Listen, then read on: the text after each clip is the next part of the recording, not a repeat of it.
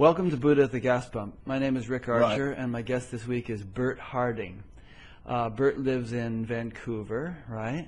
And he was recommended to me by several listeners. This often happens these days, where people recommend that I interview somebody, and there's no paucity of people to interview who have had a spiritual awakening. Right.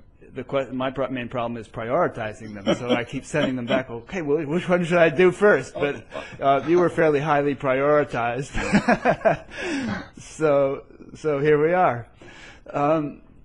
So, Bert, maybe you could just start by just giving us a quick little sketch about about yourself, and then we can maybe delve into your spiritual odyssey, whatever it has been. Yeah, my background has been physical. I was a physiotherapist in Toronto. I wasn't happy at the time because too many demands were placed upon me. It was an exclusive club and the membership had to be renewed all the time. So I became a salesman rather than a physiotherapist. Anyway, so one morning on going to work on a Saturday, I had a vision. Believe it or not, and I saw this incredible radiant face of an elderly gentleman, and it didn't last more than maybe half a minute. But the wonderful thing was that it stayed with me for a long time. After a few months, I began to think it was a hallucination. Then 6 months down the road, I was walking in Yorkville, Toronto. I entered the bookstore, and I saw this picture of this man that appeared to me on the cover of a book, and it was called Ramana Maharshi and his teachings. And when I saw the book, I fell in love. I just fell in love. I read the book. It was $1.95. It was a 100-page booklet.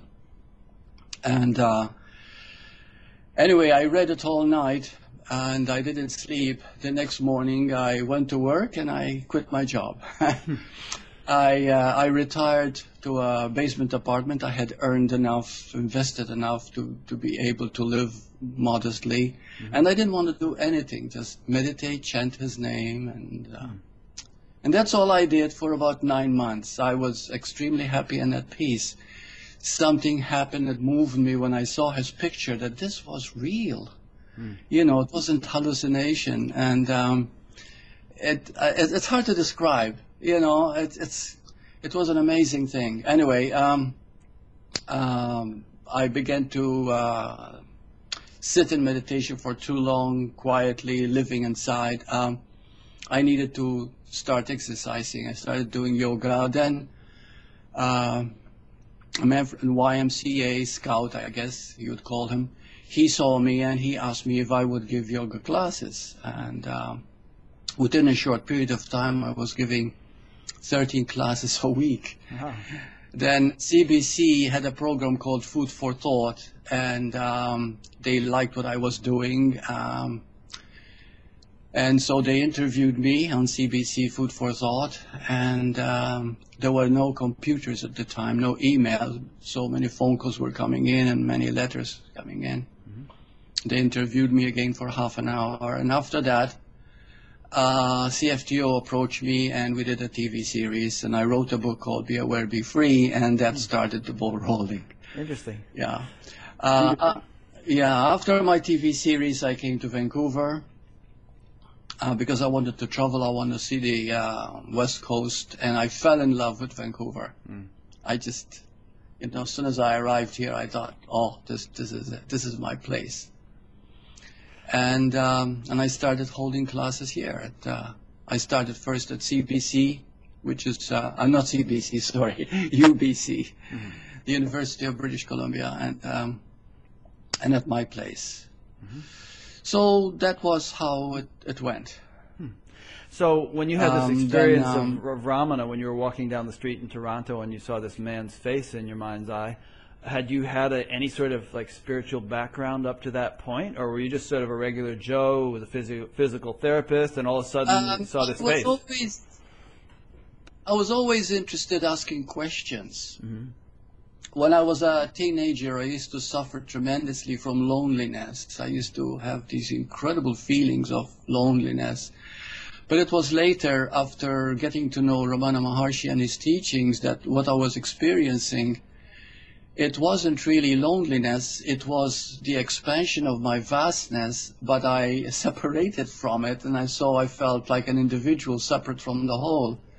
And so it felt like loneliness, and it was through that I began to understand very deeply what I was asking all the time. I had these questions. I was interested in psychology, but it never occurred to me the depth by which came to me after this, teaching of Bhagavan Ramana Maharshi.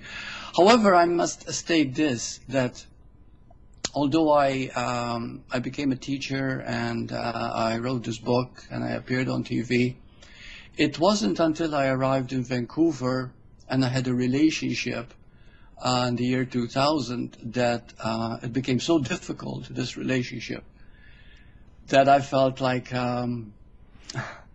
catch-22, damned if I do, damned if I don't. There was, and I realized at that moment that all I knew was what I read and what I heard. And I realized how ignorant I was.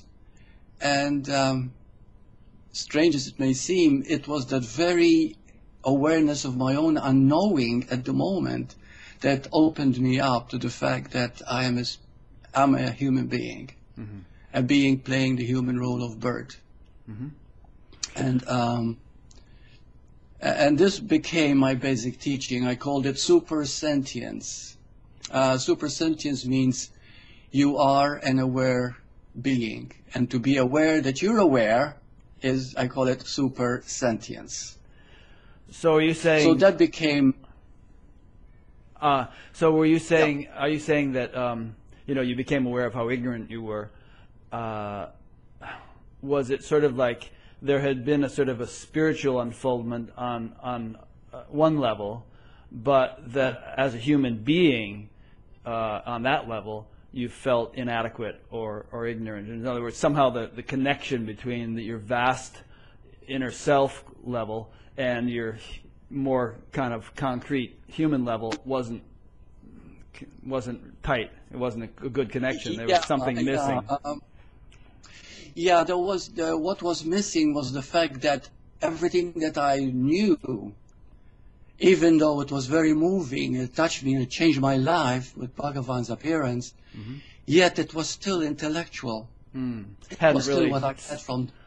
Hadn't really kind of integrated on the gut level. It was more up in the head. Integrated, yes, absolutely. Yeah, I wasn't living from it until the year 2000. Yeah. Okay, so you're saying that in the year 2000 it somehow shifted from just being an intellectual, conceptual thing into more of an experiential thing. Right, exactly. Yes. Okay. Yes. And was it this difficult relationship that was the catalyst for that shift, or was there something more to it? Yes, I would say that because I had it always easy, whether it was a relationship or anything. I just, I had a very comfortable life after my vision of Bhagavan Ramana Maharshi. I became my own boss. Even when I appeared on TV or wrote a book, I was very comfortable doing my own thing.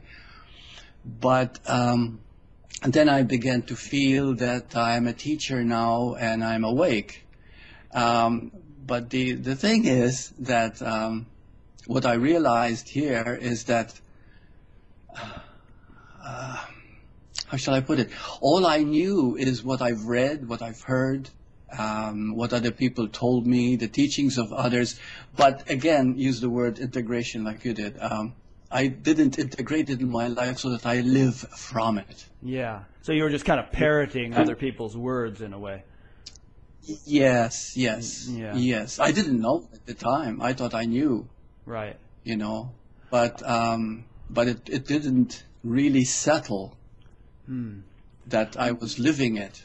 I wonder that sometimes about a lot of teachers. I like to give people the benefit of the doubt, and not be a doubting Thomas. But I wonder sometimes whether they have just sort of gotten themselves so absorbed in intellectual concepts that they have mistaken those for the experience to which those concepts point, and that they're not really living it in a nitty-gritty way. And I'm really not qualified to judge, but I always have that little suspicion, you know. Yes. Yeah, I didn't realize it until then, too, that even some people have written books, spiritual books, who themselves were not really living what they had written about. Yeah. And this is not their fault. It's just that it does happen that way. We begin to think we really know until we are faced with what is it that we really know. Because really there's nothing to know. You just are. Mm-hmm. You are a presence. You are awareness. You are here now forever. Mm-hmm. You know, and it's not something to learn, but it's something to unlearn. Right. It's more of it's more of a cleansing, really, from the conditioning rather than learning something new. Because when we sit very still, when we look at who we are, it is so obvious. Mm-hmm. Here I am looking at you, and we are conversing now. Mm-hmm. And I don't know, where are you from? Idaho? I'm in Iowa. Iowa. Okay, Yes. That's several hundred miles from here.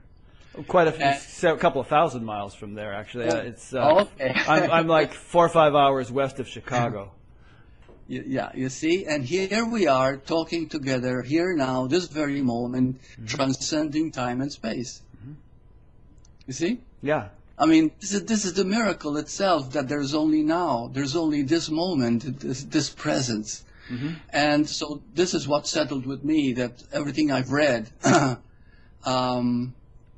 wasn't quite the impact of what I felt in that year 2000 when I realized that I didn't know anything. Here I am stuck. I can't even solve this little problem. And I opened myself up, I surrendered, and I said, okay, Bhagavan, guide me, I'm helpless. Uh-huh. It's amazing that little surrender somehow took over and showed me how simple it really is. Huh. You're always here, you're always now, there's nothing else. And it's eternal. You were never born, you'll never die, you're just here, always. Right. And to look at that and to, it is not that difficult to actually realize it.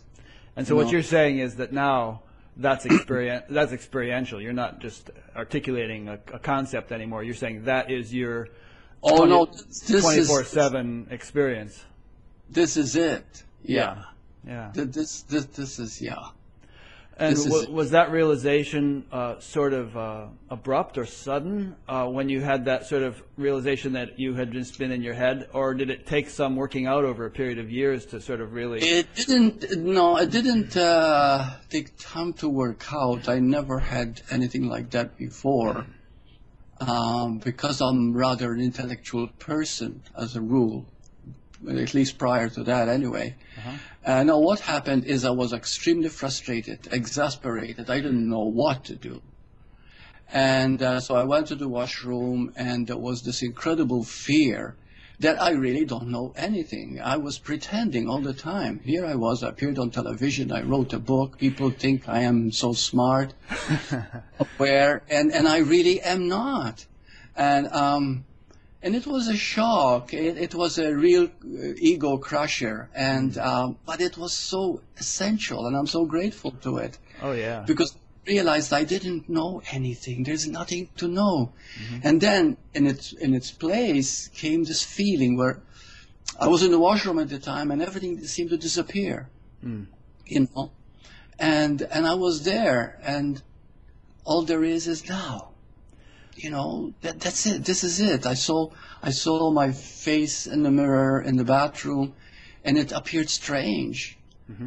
And here I am. I'm going through this, appearing as this body now, and I'm playing this role, but I am a being. So you went through years of feeling that you knew something, being on television and all that, and then you had this sort of critical moment where you felt like you didn't know anything, and then you had this experiential shift. Now do you feel like you know something, or are you living in a state of sort of... Right now all I can say is that there's nothing to know. Right. and everybody is awake. It's just that they don't know it. Yeah. So whoever I talk to, I see them as, well, they're really part of me. It's just we're all here. We're all together. Yeah. Yeah. There's nothing to know. Yeah. So in other words, you know, there are 7 billion people in this world, all of whom are on some level awake, but the trick is to have that become a conscious living reality. That's right. Yeah. That's it, to become a conscious reality. I love the way you put things. Yes. Oh, thank you. Well, I didn't coin all these phrases, but I too have read books and listened to teachers and so on. Do you feel like there has been a maturation of your experience over the past decade since you had this shift? Yeah, yes. Oh, it's all the time. Mm-hmm. This is the beautiful thing. This is what I get excited about, and this is why I do so many I put so many videos on YouTube. Yeah, it's exciting. I answer between 40 to 70 email questions a day worldwide, free. I don't charge. I don't even ask for a donation. And I'm very excited. I want everybody to share this incredible feeling. I get up in the morning and I call it the I am, I am. And I said, I am, you do everything through me. Because there isn't me and I am, but I'm talking to it because I just want to make sure that I don't identify with the body. Mm-hmm. And so I got up and I said, well, you do everything through me from now on. So, yeah, I keep affirming this. I feel very alive. I feel really good. Mm-hmm. Yeah, and it's maturing all the time. How maybe you could elaborate a little bit on the nature of that of the maturation. I mean, if you trace the course of the last 10 years since the shift took place, or since it became more experiential, how has it matured? I mean, from year to year. Yeah, I wish I could put it in words. Mm-hmm. It's a fine feeling. Like I'm happier. Mm-hmm. I'm not conscious of my age. Mm-hmm. Like I was before. I feel freer, and I become more of a hermit. I don't care about publicity or advertising myself. Mm-hmm. I feel a great love. I'm walking down the street and I'm in love with everybody. Lately I've developed a few cataracts in my eyes, and I'm not seeing too well. So I take the bus instead of drive the car. I still have the car insured in the street, but I take the bus and I get up on the bus and I see the driver smiling at me as I get up, and I'm in love with him. And I sit down and I'm in love with everybody. I guess this is the maturation period. It's we're not separate at all, right? And I see you this morning, and as soon as I saw you, it's as if I've known you all my life. You're my friend. This is the maturation. It's very hard to put in words. No, I think you're putting it nicely. Perhaps if we could choose a single word for all of this, we might use the word appreciation. It's as though you're saying that appreciation has been growing. Gratitude, appreciation, yeah. And this actually follows the course of development that I've read and heard from other teachers, which is that there's this sort of a self-realization or dawning of awareness, and then the heart begins to grow more. It's an expansion of the heart. It's just you want to reach out.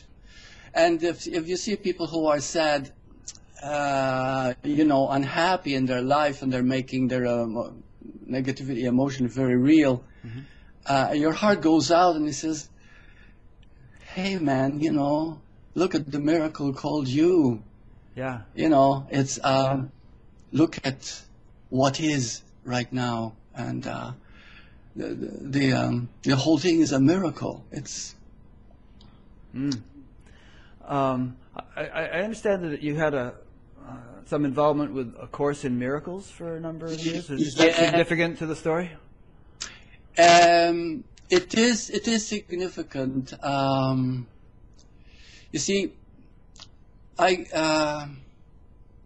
Not so long ago, just a few years ago, I went to Banyan Books. I don't know whether you're aware of it, but it's a well-known in Vancouver. And I saw this book by Gary Renard, and it was called The Disappearance of the Universe. Mm-hmm. Now, in which two people appeared to him. And have you read the book? No. Are you aware of it? No. Okay. I think I heard you mention it in one of your YouTube talks, but that's all I know. Yeah. And a lot of people look down upon this story that they felt made up. But as soon as I read the book, I knew that this was real. What was the story? His story, yes, uh-huh. Yes. And he did a marvelous job about explaining the Course in Miracles. Uh-huh. I have great respect for A Course in Miracles, and as I read it again after my experience in 2000, I saw how incredibly beautiful it really is. Was he the guy who developed the Course in Miracles or something? No. Oh. The Course in Miracles actually happened in 1965. Oh.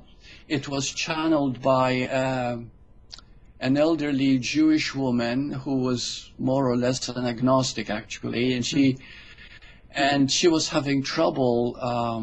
She was a social psychologist at Columbia University, and they were having a tough time in the psychology department. Nobody got along with anybody, and finally, she said to her boss, "Look, we're not getting along here. There's got to be a better way." And after she did that, they all agreed that yes, there's got to find a better way. She began to hear a voice, and this voice wouldn't let go. She was afraid to talk about it because she felt that people would see her as schizophrenic. Mm. But she wouldn't rest until she gave in to this voice. And the moment she started writing down what came through her, the voice said, "This is a Course in Miracles. It is a required course." Hmm. And she went on from then. Anyway, it went on for about 7 years, I believe. I might be missing some of the details here, but it was published in 1975, I believe, something like that. I'm not quite sure about the dates. And it became an underground bestseller, really. It's quite a book. I have great love and respect for it. I haven't read it for quite a while now, but yeah. It's interesting how that happens with people. Certain people are sort of tapped on the shoulder, as it were, and given a whole package of knowledge, to bring into the world. And in a way, it almost happened to you that way. I mean, you were walking down the street minding your own business, and all of a sudden you saw this face of a man. Where did that come from? And it makes you wonder. I mean, was it really Ramana Maharshi from the other side or something coming to you? Or that's right. It makes you curious about the mechanics of these things. Yeah. What I came to understand, and then again, I attribute this to the knowledge that I gained and insight that came from the Course in Miracles too, is that what appeared to me wasn't actually Ramana Maharshi. Mm-hmm. himself. It was the Holy Spirit appearing as Ramana Maharshi. I know this sounds a little bit. No, that's cool. I mean, and it was sort of giving you a little clue, as like, okay, look for this guy. Yeah, right? this oneness. Call it the Holy Spirit. Call it the I Am appearing as the face of Ramana Maharshi because I needed it at that time. Yeah. So whatever happens to us doesn't happen by chance. Right. There are no accidents. What I find fascinating about that is that it implies that, the absolute or the underlying intelligence of the underlying reality of the universe is not a sort of a flat impersonal presence. It's an intelligent presence. It's an infinite intelligence. And it's very caring and loving. See, this is one thing I didn't know. Because when I started reading books like on Advaita prior to my realization, it felt very impersonal. Yeah, dry. very dry, yeah. And these people who said that they know all about Advaita and they were very intellectual and they spoke so well intellectually, yet I found no peace in their eyes. I found no real clarity, joy in their heart. Love. And what I've experienced, love. Right. And what I experienced in the year 2000, it wasn't knowledge per se, like words. It was a feeling. It was an aliveness. How grateful I am to be born a human being, to be who I am, and it's a glory. It's wonderful, yeah. And if you actually look into the writings of the fathers of Advaita, Ramana, Nisargadatta, Shankara, going back a couple thousand years. I mean, those gentlemen spoke a lot about God and devotion and so on. It wasn't just a dry presentation. They also had the feeling side very much developed. Very much, very much. All you have to do is look into the eyes of Bhagavan Ramana Maharshi, and you see such joy, such bliss, such beauty. Yeah, just overflowing. Yeah, I often have tears in my eyes when I just look at his picture, because, again, I feel like almost what he's feeling, just like there is that connection, Yeah. And so, I mean, the implication there, not only the implication, but their actual explicit teaching had a lot to do with developing compassion and other laudable human qualities. It wasn't just the sort of impersonal absolute reality. It was, become all you can be as a human being as well. Right, because it's oneness. You see, the personal and impersonal, they're both really one, And it's the same with the body. I mean, we are not the body. The body is an appearance. But still, we need to respect it, to love it. This is why I do Qigong too. Yeah. Because it's all part of that oneness. You cannot separate the human from the being. It is true that the human is an appearance of being, because being is all there is. But yet, through the human, we have certain feelings of separation and unconscious guilt that will drive us towards finding out who we are, because all we're looking for is for ourselves. I used to, I do hypnotherapy. I call it supersentience, and what I found out through my own experience of the year 2000 is that negative people who are depressed, people who suffer emotional pain, are heavily hungering for the being that they are. But they don't know it, because they blame the outside and they think it's happening to them. But actually it is their own inner being hungering for that being that they really are. Yeah. It is oneness reaching out for itself. Yeah. And wouldn't you say not just negative people, but everyone? I mean, it's true to say that all 7 billion of us are on a spiritual quest. Most of us don't recognize it as such, but but that's what it is. Yeah, we're all on a spiritual quest. Yes, absolutely. Yeah, it's all there is, really. Yeah. And that, you asked me about how did it mature. Well, it matured because I realized there's nothing else. You see, I used to think, when I studied psychology, I was interested in that. Then I became, I saw Bhagavan Ramana Maharshi, and I became very interested in meditation. And I wanted to retire to a basement apartment. All I wanted to do was meditation, and the world, everything else was just nothing, was unimportant. But after this, you begin to realize that everything is important. That doesn't mean it is as real as this, but this is not separate from anything else. Everything is this, appearing as the negative person, appearing as the man who's ignorant. It reminds me of Shankara's 3 rules. What was it? The world is an illusion. Brahman alone is real. The world is Brahman. So like you just said, everything is this, meaning that Brahman reality, appearing as bird, appearing as the lamp, appearing as the dog, appearing as, Yeah.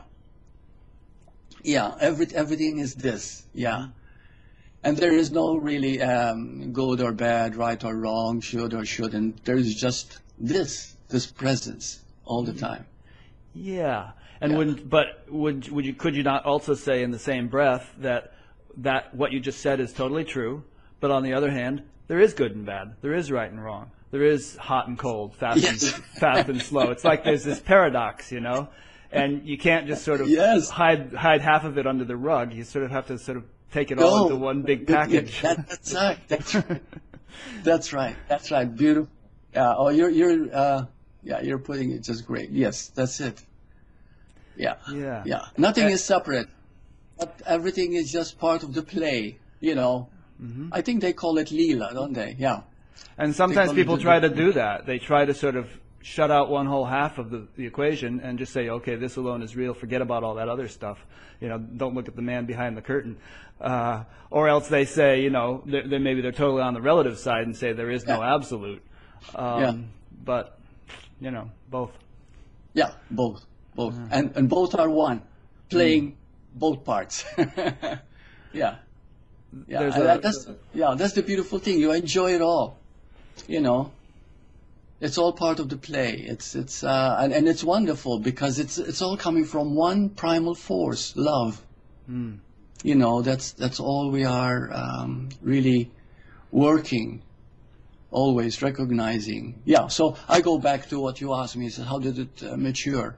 Yeah, I would say that the maturing is greater love capacity, and there's no limit to it. Yeah, I mean, a year from now, if you were to somehow suddenly be able to jump from what you're experiencing right now to what you're going to be experiencing a year from now, you'd probably notice a contrast. It was like, whoa, okay, This is even better. Yes, it keeps getting better. Yeah, like the Beatles said. There's a song, So you kind of alluded a little bit ago to emotions and all, and just this morning before our interview, I was reading a piece that you wrote about emotions and being able to sort of unravel the negative ones, to release their grip in order to, as a tool for awakening. Perhaps you could talk about the concepts that you presented in that paper. Sure. Yeah. See, the wonderful thing about emotions, and we do need emotions because emotions, the very motion of energy, is a seeking for who we are. But because we don't know who we are, we suffer from what is called unconscious guilt. And unconscious guilt does not mean we've done something wrong. It's a feeling like, I'm not good enough. There is something wrong with me. I am missing something. Okay? And all these feelings are coming from the fact that we are ignoring the being that we are, focusing only on the periphery, on the shallow end, which is called the human. You see? And we need to integrate both. So now many people say the important thing here, of course, when you have these strong negative emotions, is to be able to look at the emotion as it is and not get caught in its story. So I always say that do not get attached to the feeling longer than 3 minutes, because if you do, that's called indulgence. Some people say, well, I'm staying with the feeling of anger, but it doesn't seem to go away, it gets worse. Yes, because you're indulging in it. But if you look at anger as a sensation in the body without its story, then you find that all it is you resisting something you don't want. Now, that instruction might be easier said than done in more extreme cases. I mean, there was just a shooting in Arizona, for instance, and a little 9-year-old girl got shot. I mean, could you tell her mother to not hang on to the feelings of grief for more than 3 minutes, I mean, it's going to take a while to work that one out. Absolutely. She'll be feeling something all of her life, probably, on some level. Right. So what we can do in a case like that, with a mother whose son has been shot or similar, is we let her talk about it, express her emotions, get them all out. You see, because once you start to express an emotion, then it does not get embedded in your unconscious. It doesn't stay settled there. It doesn't grow, because sometimes we hold on to pain. And we want to hold on to pain because we want to pay the culprit. We want to keep hating the person that caused this. But what we are doing, without realizing it, is that we're punishing ourselves. So the first stage in a very serious case like that, like the death of a loved one, my goodness, I mean, that's a big one. All we can do at the moment is simply to get it out of our system, to grieve, to allow ourselves to grieve, to allow ourselves to feel the pain.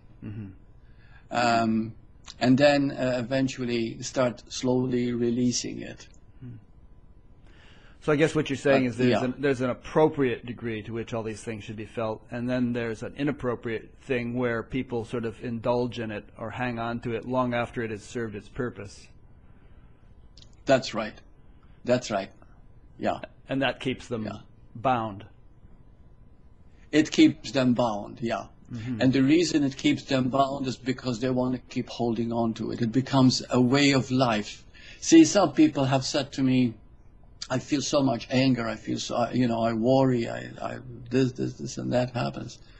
And then I say to them, okay, now, suppose I'll say to you, in another minute or so, I'm going to take all your worries away, all your problems away, everything. I'm going to take everything away. And then they look at me puzzled and they says, do I really want everything wiped out?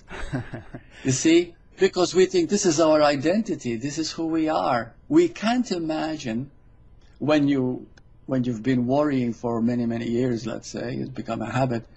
We can't imagine what it's like to be without that. And then we say, well, what's left? There's nothing left.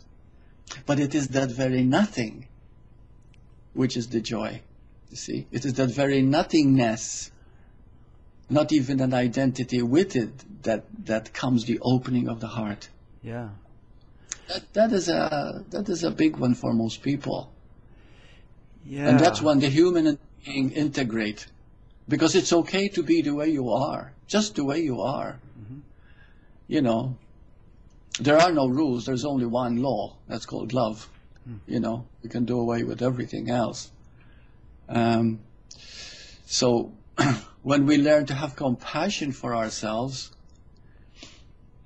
and become totally empty, then what's left is that love. So what practical steps can a person take to learn that? It depends upon the level of understanding that they have, how ready they are to face the pain that's been haunting them. And so slowly, like when people come to see me one-on-one, and I do also Skype sessions, then we do several ones, and I find immediately whether they are ready to handle it or not. I can see by the way they express. I can see it through their eyes, through their voice, how much attached they are. If they are very attached, then I give them techniques, different techniques to do.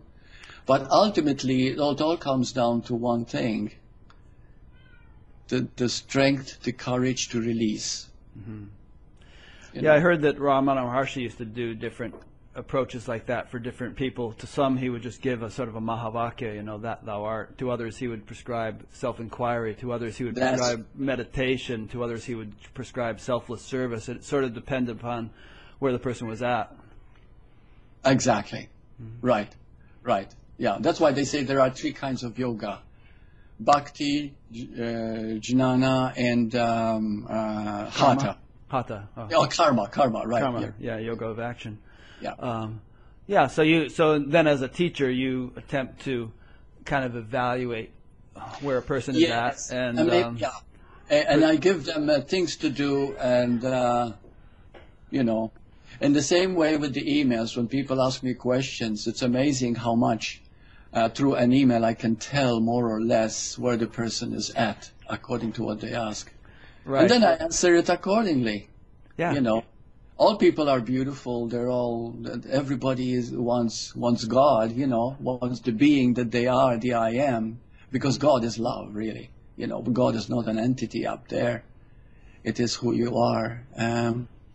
But for them to understand that, it takes a while. So if I feel that through their question they're not going to understand that, then I talk more personally to them. Right. Until they move a little deeper and deeper. Yeah. So you obviously would be an advocate of the progressive path, that people are at different stages of development or awakening, and different practices or knowledge is appropriate for different stages. Yeah. The truth is, however, that there are no stages and there are no levels. Mm-hmm. It's all here. It is now. But to get that impact, to really understand that, mm-hmm. It means that you have not conditioned yourself so much that you cannot see it all. Right. Because some people, if you say to them, your true nature is pure awareness, they have no idea what you're talking about. Yeah. You see? So again, we can say, well, they're not ready to receive that ultimate truth. But then again, the moment they realize the ultimate, whatever that means, they get to the point where they say, yeah, I just am. So simple. I am always here, no matter what. It's like we were saying earlier. I'm sorry, go ahead. To come to that level of saying, I am, all that there is as I am, it takes a few, quote, stages mm-hmm. of understanding. Yeah. It's like we were saying earlier, it's true that there are no stages. It's also true that there are stages. And these two things kind of fit together. Or there's a Zen saying that, enlightenment may be instantaneous or spontaneous. Enlightenment may be an accident, but spiritual practice makes you accident prone.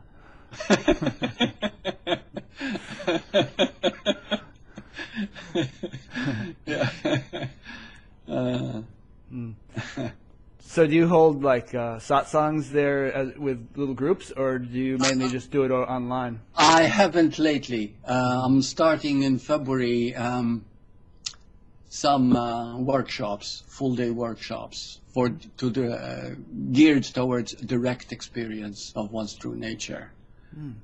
I find that a lot of people are waking up lately. They're hungering for knowledge. And we are moving very, very fast in this age, mm-hmm. Especially after 10, 12, for example, is going to become even more sensitive, more geared towards expansion of awareness. So people are more open, without realizing it. They are. It's just that this soul, call it soul, hungering for this knowing. Yeah, actually, that was going to be my next question. Is among the people that you interact with, have you been seeing the kind of awakenings that you yourself had 10 years ago, or are people sort of popping? Yes. The people have changed tremendously. When I would say that 80% of the people that I get, they know what I'm talking about, more or less. Yeah. At least intellectually they understand it, yeah. So I can move a little faster, yeah. Whereas, 10 years ago, 15 years ago, it wasn't the same. Mm-hmm. And among those 80% that get what you're talking about, are you seeing a pretty good percentage of those having an experiential shift? It's not just that they intellectually get it, but their experience is kind of fundamentally and permanently shifting. How permanently shifted they are, I have to be with them all the time to really know that. But I would say that, I have quite a few, I would say, that have reached a point where they're living from what they have realized. Mm-hmm. Yeah. To what extent, I really cannot say. Yeah. Well, like we were saying, there's going to be a maturation. So whatever extent it is, it'll be more and more and more. Mm-hmm. Yeah.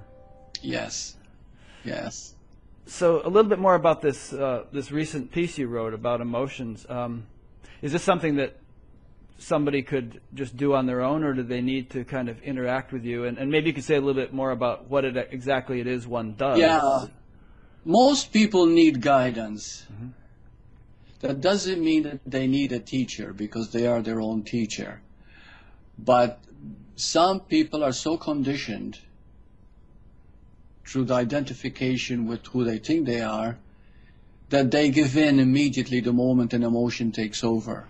So sometimes if they have a person with them who has realized, the true nature, the presence enough of the teacher would be more of a catalyst to the realization of themselves.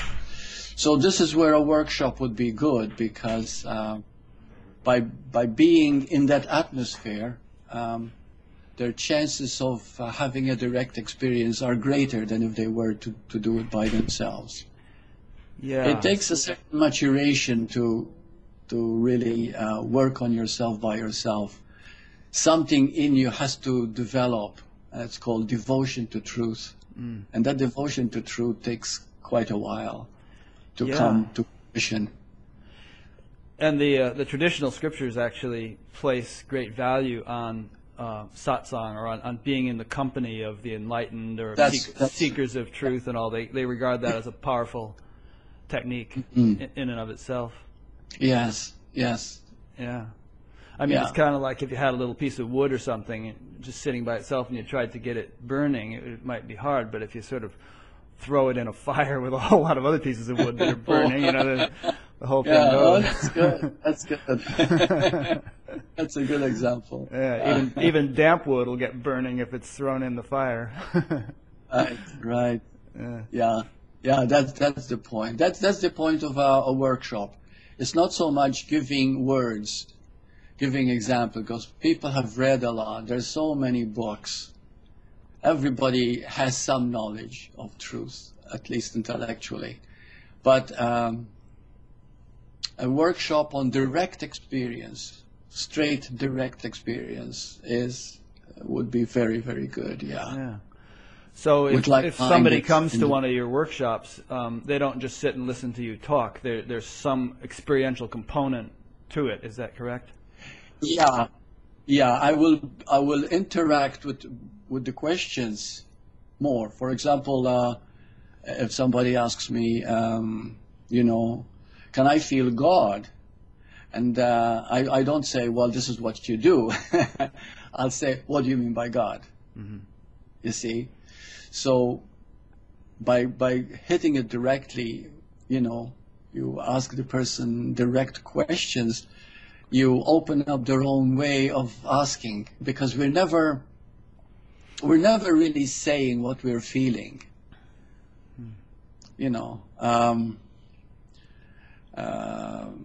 One time I asked a person, and they said, I said to them, he said, well, how do you know that awareness is all there is? And I said, do you know that you exist? And he said, yes, of course. I said, well, how do you know? He said, because I'm aware that I exist. I said, that's it. Uh-huh. You see? Yeah. So awareness is self-recognizing. So this is how a person has a direct experience, by actually hitting upon the fact that they know, but they don't know that they know. So you make them know that they know by, again, making them recognize how simple it is when you look at itself. Ramana Maharshi used to call it inquiry, self-inquiry. Mm-hmm. So you're kind of helping them notice something that's been there all along, but they have just overlooked it. That's right, and they overlooked it. Yeah. Like and looking for your glasses when they're sitting on your head or something. Right. Yeah. I'm sorry, you were about to say. No. I guess that's something about direct experience. I think you were just going to say. Yeah. Direct experience is making the person know exactly what they're really asking, what they're really wanting, because all the time we're all seeking the same thing. But people think they are seeking something different. For example, I gave a talk lately at the Rhodes College of Counselors, and I asked them one question, and I said, what is it you want more than anything? No, the question was, what is the most important thing there is? And some say power or fame or love or God or their religion or whatever. But the point is, what is, for example, you chose happiness. What is happiness without being aware that you're happy? You see what I mean? So, in other words, without awareness, nothing can exist without awareness. That's what I'm trying to say. Yeah. It's sort of it's like, you could use the analogy of electricity. I mean, you might have the world's best television, but it's not going to run for you unless you can plug it in. So it's sort of like, awareness is kind of the juice that powers all experiences, you know? Yes. Awareness is the very presence you are. Yeah. It is this truth itself. It is the unborn in you, or the deathless in you. Yeah. Now, some would argue that awareness is just a function of the brain, you know, and that when the brain dies, no more awareness, no more consciousness. What gave birth to the brain? Yeah, I mean, that's what I would ask. But I think to play devil's advocate, I suppose some would say, well, it's just, you know, obviously there's DNA and there's genetic reasons why life grows, and you know, awareness doesn't have anything to do with it. The brain creates awareness, not the other way around. Yeah. Well, this is the intellectual mind, but you see, we'll always go back to awareness, because awareness is that primal energy. Even scientists, for example, have discovered energy is indestructible. It simply changes form. So all the form that we see, whether it's a brain or whatever, has come from this changeless energy. And this changeless energy, what is it? It's infinite intelligence, isn't it? And what is infinite intelligence? Awareness of itself. That's my perspective on it. I have a good friend who listens to some of these interviews, and he kind of espouses the perspective that I was just voicing, you know, about kind of a materialistic perspective. But I sometimes try to put myself in his shoes and, you know, sort of ask questions he would ask too. But I mean, even from, as you're saying, from a perspective of science, if you break everything down, molecular, atomic, subatomic, you very quickly come to a point where it's just mostly empty space with a few virtual fluctuations taking place. There's no material substance. That's right. No material substance at all. Yeah. So what is it, that non-material that creates the material out of itself? You see? Yeah. And it has to be intelligent, because life is intelligent. Yeah. And that is awareness. It amazes me that a doctor or a scientist or an astronomer or, you know, someone who spends their life looking at things under a microscope could ever be an atheist, you know, because you look at the sort of the incredible intelligence that's involved in even operating a single cell, and, you know, it's just awe-inspiring. Right. It's awe-inspiring. Absolutely. Absolutely. Yes. Yeah. Yeah, this is what I mean. People say, well, what do you mean by awakening? This is what awakening is exactly what you described. It's when you see the miracle, it's awe-inspiring. A single cell, yeah, my God. You know, look at life, and, you know, you just have to have a look, and you see the wonder right there. And we might... the average person becomes... The average person, what? Your voice broke up. You said the average... Well, the average person becomes so dead to it. You know, so when I say dead, it means asleep to the very wonder that they are. Yeah. They have stopped looking, they have stopped asking, they have stopped inquiring.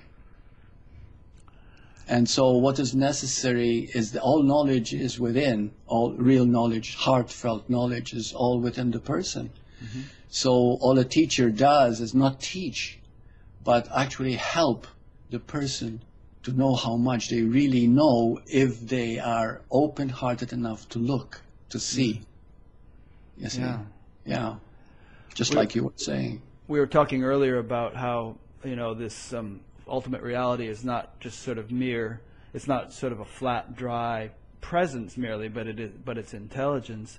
And so, you know, the implication is that obviously awakening to that level of life, one realizes one's essential identity with or unity with that level of that intelligence which is governing the universe. In other words, oneness with God. I and my Father are one.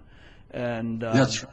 So that's beautiful. You know, imagine the richness of that experience. It's not just sort of okay. I'm a sort of a colorless blob of being. It's more like, you know, I am that fount of creativity which gives rise to everything, which governs the cells, the galaxies, and all. And obviously, I'm not speaking here of I as an individual, because I couldn't, you know, create a housefly, but I as that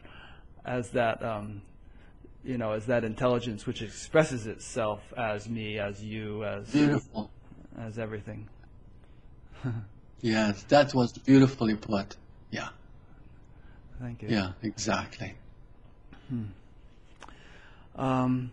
So what haven't we covered? I mean, this is very sweet, and you've kind of given us a little biographical sketch of how things have developed for you.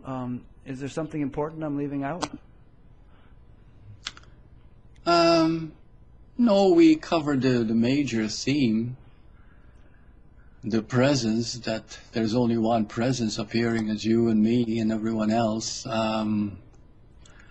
And it is all we're striving for, it is all we ever want, it is all we ever seek, and it is all we are. And it's eternal. And I guess that kind of sums it up. Yeah. You know, and it's all this is as well, you know. It's not this just, is, yes. Yeah. It includes every. Yeah, nothing is left out. Nothing. Yeah.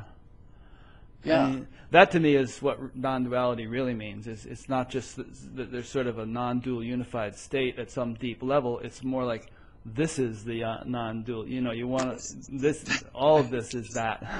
All of this is. When I look into my cat's eyes, I see God. Yeah. Some people might think I'm exaggerating. No, I feel it. I feel it. I talk to my cat, and I hold him, and he's incredibly loving, purring, and yeah, you know, so affectionate. And yes, I see God. Yeah, and I can't honestly say that I always see that at all. I mean, you know, there's a deep intuitive sense of it and understanding of it, but I feel that there's a great degree of maturation. Again, there's that word which will take place for me over time, which will, you know, I mean, for instance, you know, if I were suddenly to somehow step into the perspective that Ramana Maharshi had of life, I'm sure I would notice a vast contrast between what I'm experiencing and what he was experiencing, you know. So I just want to sort of suggest that these people who sort of say, oh, I'm I went to this weekend seminar, I'm awakened, I got it, non-dual, everything's an illusion. You know, we're all just in kindergarten, you know. Yes. We're growing all the time. There's never a time when we can say, I've arrived, you know. Yeah. So if somebody asks me, are you awake, are you enlightened? All I can do is laugh, because we just are. Yeah. No one is enlightened. Or you could say, you know, to a degree, but there's more, you know, whatever. Yeah, much more. Yeah. We're just expanding all the time. Yeah. That's the beautiful, there is no ego in it at all. It's just, there's just this oneness, this love. Yeah. And some people, if they hear you talk that way, they'll say, oh, then you haven't given up the search. You should give up the search, and then you'll really be there. What do you, have you heard that way of speaking? No, they haven't said that to me, but there is no search anymore, because it's here. Yeah. I see it everywhere. If I grab my cat and I look into his eyes, I am there. If I look at anybody in the street, I'm there. Yeah.